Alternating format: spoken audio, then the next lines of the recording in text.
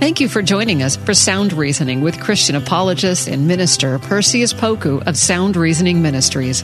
It's our prayer that today's program will educate, train, and empower you to defend your Christian faith with confidence.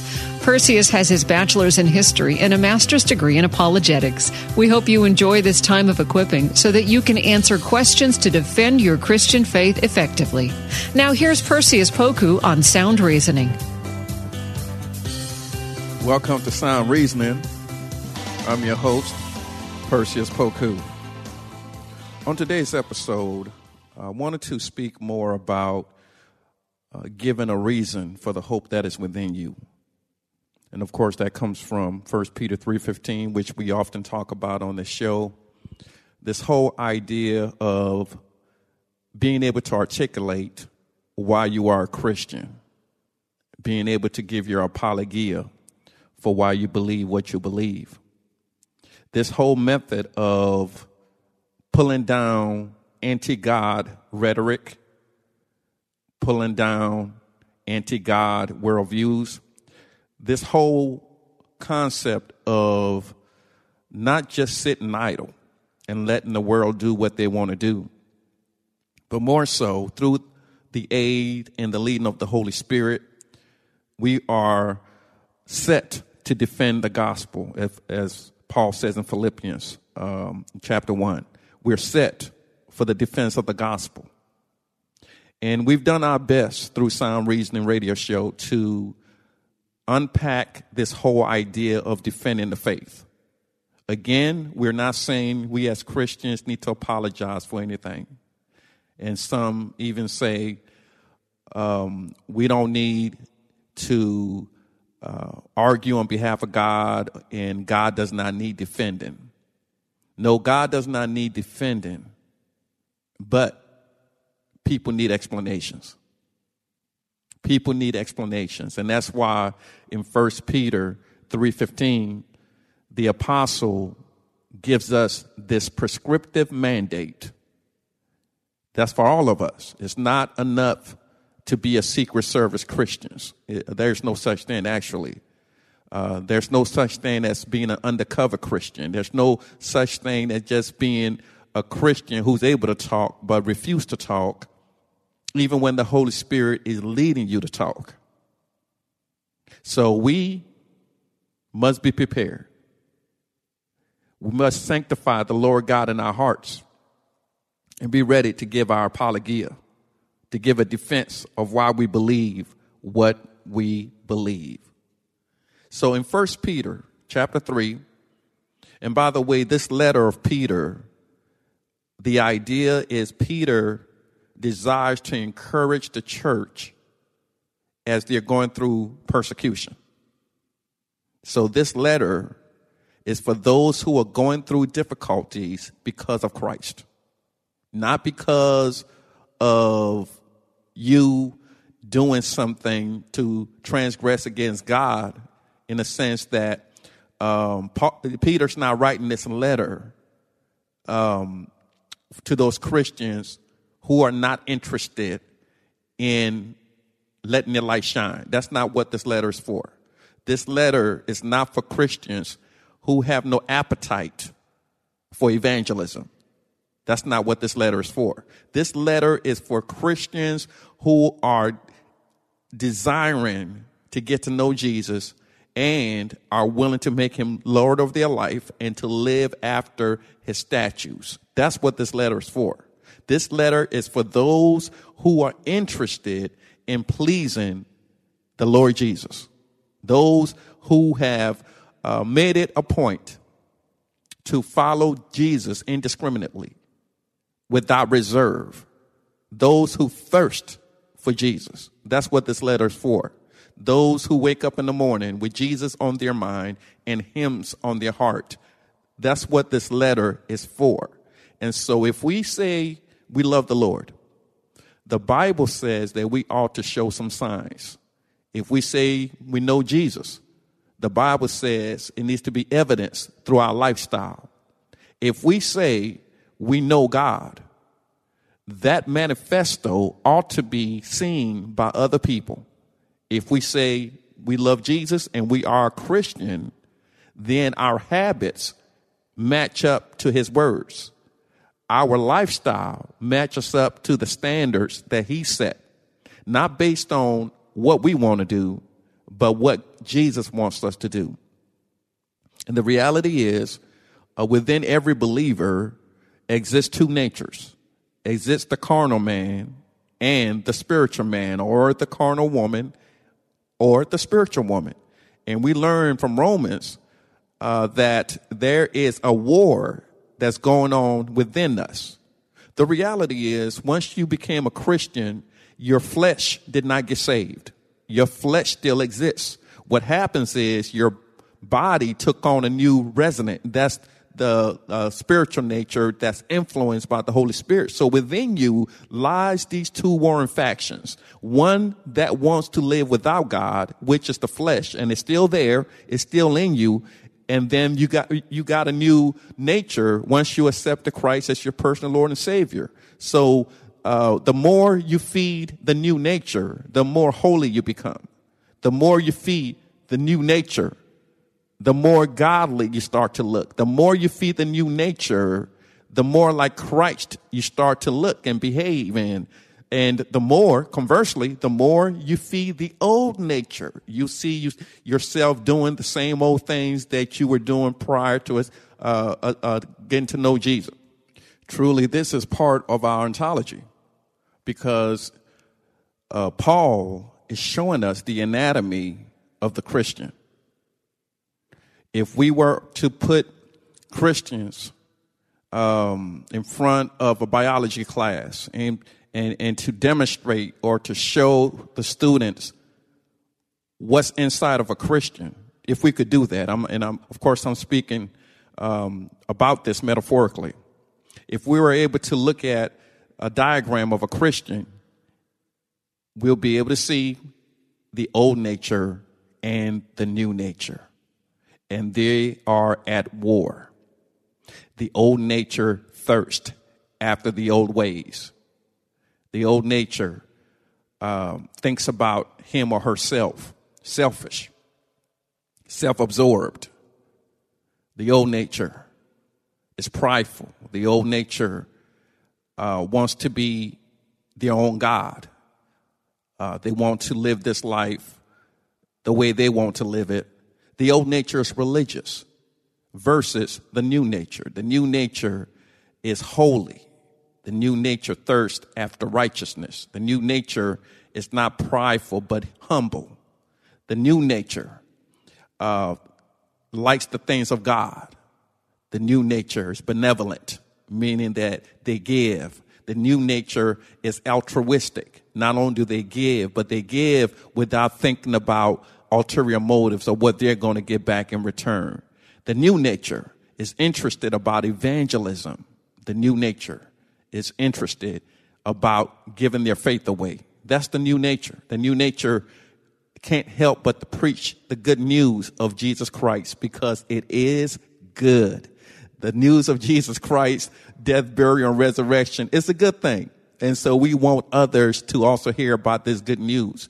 So when we as believers abstain from sharing the good news, we are disrespecting God. We are putting Jesus back on the cross, as Paul says. We are re-nailing Jesus right back on the cross, because we're saying, even though the news is good, we're not going to tell it. Even though the news about what Jesus can do for people's lives, even though that's a reality, we think more about our ways than his ways. We're more focused on our lives versus our life in light of what he wants us to do. So yes, we're purchased with his blood. We are ransomed. We were purchased off the marketplace, as Paul puts it in his writings in Romans. We were purchased off the marketplace of sin. So since we are indebted for this purchase through the blood of Jesus Christ, since we are supposed to be his, then we ought to let our light shine. We have to be ready to share the good news. And when we share the good news, This is what we're talking about. When we lean to the Holy Spirit, when we allow him to have his way in our lives, when he moves on us to share the truth about Jesus, then somebody is going to ask, why? You want me to accept Jesus Christ? Why? You said the Bible is the authentic word of God. Why? You said that prayer works. Why? So let me clarify something. We're talking about speaking truth and being ready to give each man or woman an answer based on those things that are that we're able to give responses to.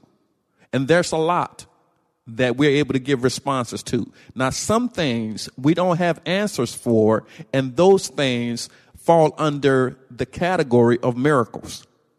There are just some things we don't have answers for as human beings. We are finite who happen to serve an infinite God.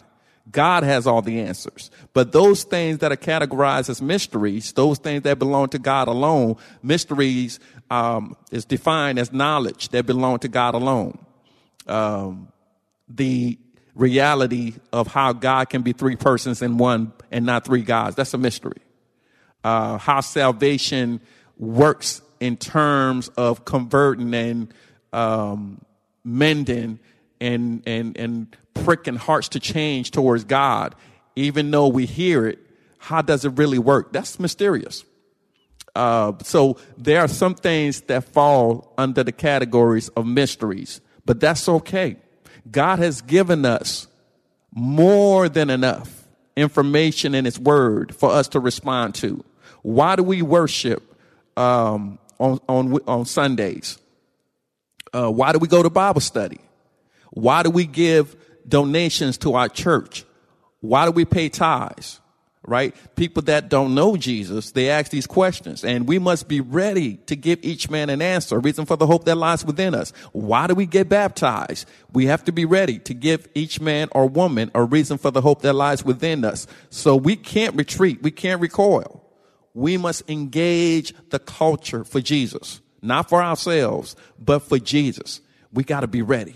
We got to be ready to answer the questions based on the reason of the hope that lies within us. I was having a discussion with my son, and he's 13, and he asked one of the most profound questions. I've heard the question before, but to hear him ask it was enlightening and a joy, because I knew where he was going with the question. So he asked me, if Adam and Eve had two sons, Cain and Abel, and he read in the Bible where Cain was able to have a family. And his question was, if Adam and Eve had Cain and Abel, and then we learned that Cain was able to have a family, where did these other people come from? Great question. Great question. He's not trying to be argumentative. He's not trying to be problematic. He's sincere. God created us with the ability to desire knowledge. That's why he says in his word, come, let us reason together. So because I've been exposed to that question before, I was prepared to answer it. And this is the challenge for all of us. No one Christian knows everything. But because we learn from other people of wisdom, other men of God, other women of God, because God has placed truth in the hearts of his people, that truth can be learned from these people of wisdom. The Bible gives us the principles to go by, but then through the Holy Spirit put clarification on people's heart, and then those individuals are to share with other people. So, to make a long story short, the answer to my son's question lies in the approach of the Bible. From one chapter to another, we'll find in Genesis where not every detail is highlighted because that wasn't God's will. God is trying to give us a message. He wasn't trying to give us a blow by blow of every 24 hours, every year. So from one chapter to another, we can see that there is a span of time that occurred between Cain and Abel, Cain killing Abel, and Cain having a family. There's even the narrative where we learn about Seth. Right? So after Abel dies, Seth is given to Adam and Eve, and he becomes a replacement. So during that time, we're talking about pure heritage, meaning in the sense that this is before the Mosaic covenant. God is populating the earth. And so he created these siblings from Adam and Eve to create and populate the earth. So it wasn't incest at that point. God is trying to populate the earth. So Cain, basically, his wife would have been a relative. And from that came the children. From that came the other people, which demonstrate a span of time has transpired because it never mentions how his wife was a baby, how his wife grew to be a certain age. It doesn't talk about all of that. It skips over all of that and tells us that Cain had a family. And then Cain, another part of it is Cain was concerned that someone would kill him because of what he did to Abel. Now, who would kill him if these people didn't exist? So it shows you that the Bible fast forwards to a certain amount of years to talk about what happened to Cain after he killed his own brother. So that was the response, and I made sure that he understood the approach of how Genesis was put together and how Moses wrote Genesis. God was trying to give us a message. It wasn't his intent to give us every single occurrence that happened in Cain's lifetime or in Adam and Eve's lifetime. So that was the approach that God used Moses to utilize as it relates to the hearers of the message, of the narrative. And we find the same thing in the New Testament where it talks about Jesus. There's this disclaimer that says not everything that he did could be captured into the book. Same thing. So the Bible is not trying to detail every human event or every single day of that particular person.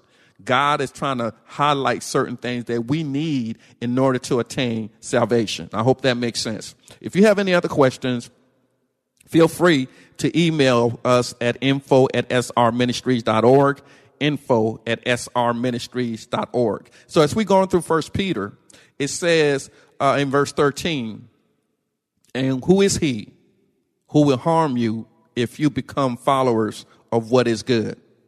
Right? So some people are thinking about, well, if I preach Jesus, I'll be an outcast. If I talk about the gospel, then people will look at me a certain way. If I share the good news, then I may come across as too religious. If I proclaim my devotion to Christ, then others may think I'm intolerant. All of these names and all of these objections, and Peter is basically forewarning them or comforting them rather that it's going to be okay. If you live for Jesus, it's going to be okay. If you standing up for holiness, it's going to be okay. There's no need to worry, right? Even if we're persecuted for Christ's sake, it's better to be persecuted with Christ, for Christ, than to be persecuted because we live in a different lifestyle or we are chasing after our own dreams outside of God's will for us. So who is he who will harm you if you become followers of what is good? But even if you should suffer, right? We talk about this book. It's about how to overcome or persevere through suffering. But if you should suffer for righteousness' sake, you are blessed. See, that's the qualifier. You may be suffering, but are you suffering for righteousness' sake? Are you suffering because of your rebellion? If you're suffering because of your rebellion, this verse is not for you. You are dealing with God himself. If you know God wants you to do something, but you are refusing to do it, that's a totally different story. But this book is designed for those who are interested in doing the Lord's will and are actually doing it. So if you suffer for Christ's sake, you are blessed. It's right there in the scriptures. 1 Peter chapter 3, verse 13. If you are living for righteousness' sake, you are blessed.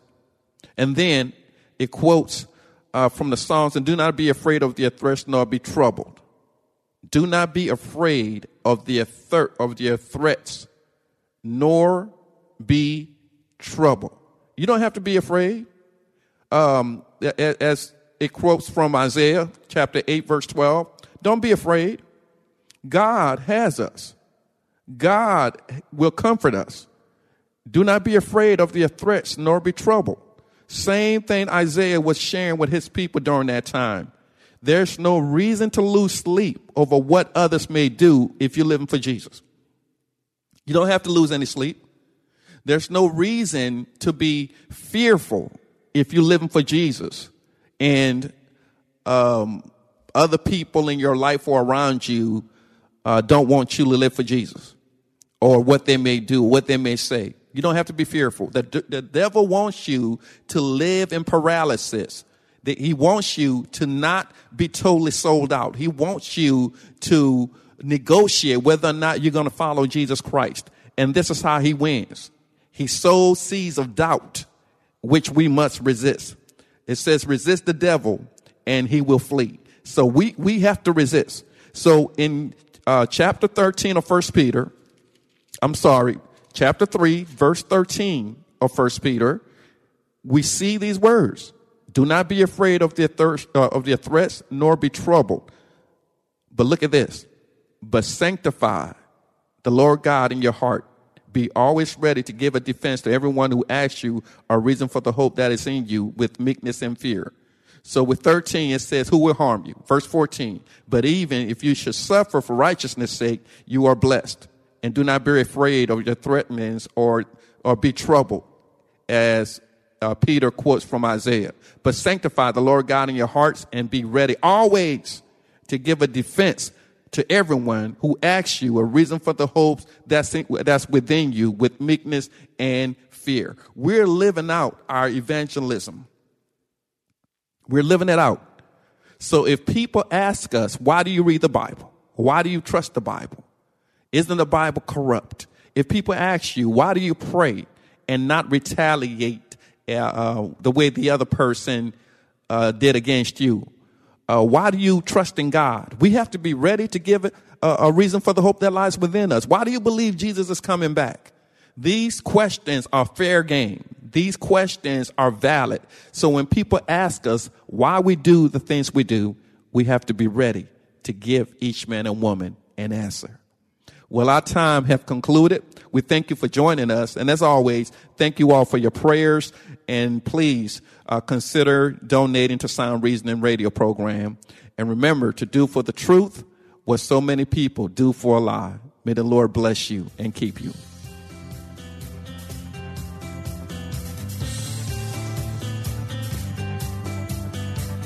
Thanks for listening to Sound Reasoning with apologist and minister Perseus Poku from Sound Reasoning Ministries. It's our prayer that today's lesson has equipped you to share and defend your Christian faith with boldness. Sound Reasoning Ministries offers training in apologetics, biblical studies, and systematic theology. Join in on discussions on Facebook at Sound Reasoning Ministries. For more information about the ministry, to send an email, ask a question, or support the ministry, visit online at srministries.org. That's srministries.org. Listen again next week at this same time, and remember, Titus 1:9 says, "Hold firm to the trustworthy message as has been taught, so that you can encourage others by sound doctrine and refute those who oppose it." Sound Reasoning Ministries, srministries.org. Hello, Punice Petway here, co-host of the Your Daily Bible Verse podcast. Are you someone who loves to take a deep dive into God's Word, one verse at a time, to explore His will for your life and desire to draw closer to Him? If that sounds like you, I'd love to invite you to head over to lifeaudio.com and search Your Daily Bible Verse to tune in and subscribe for daily inspiration, life application, and spiritual transformation through the in-depth exploration of God's Word.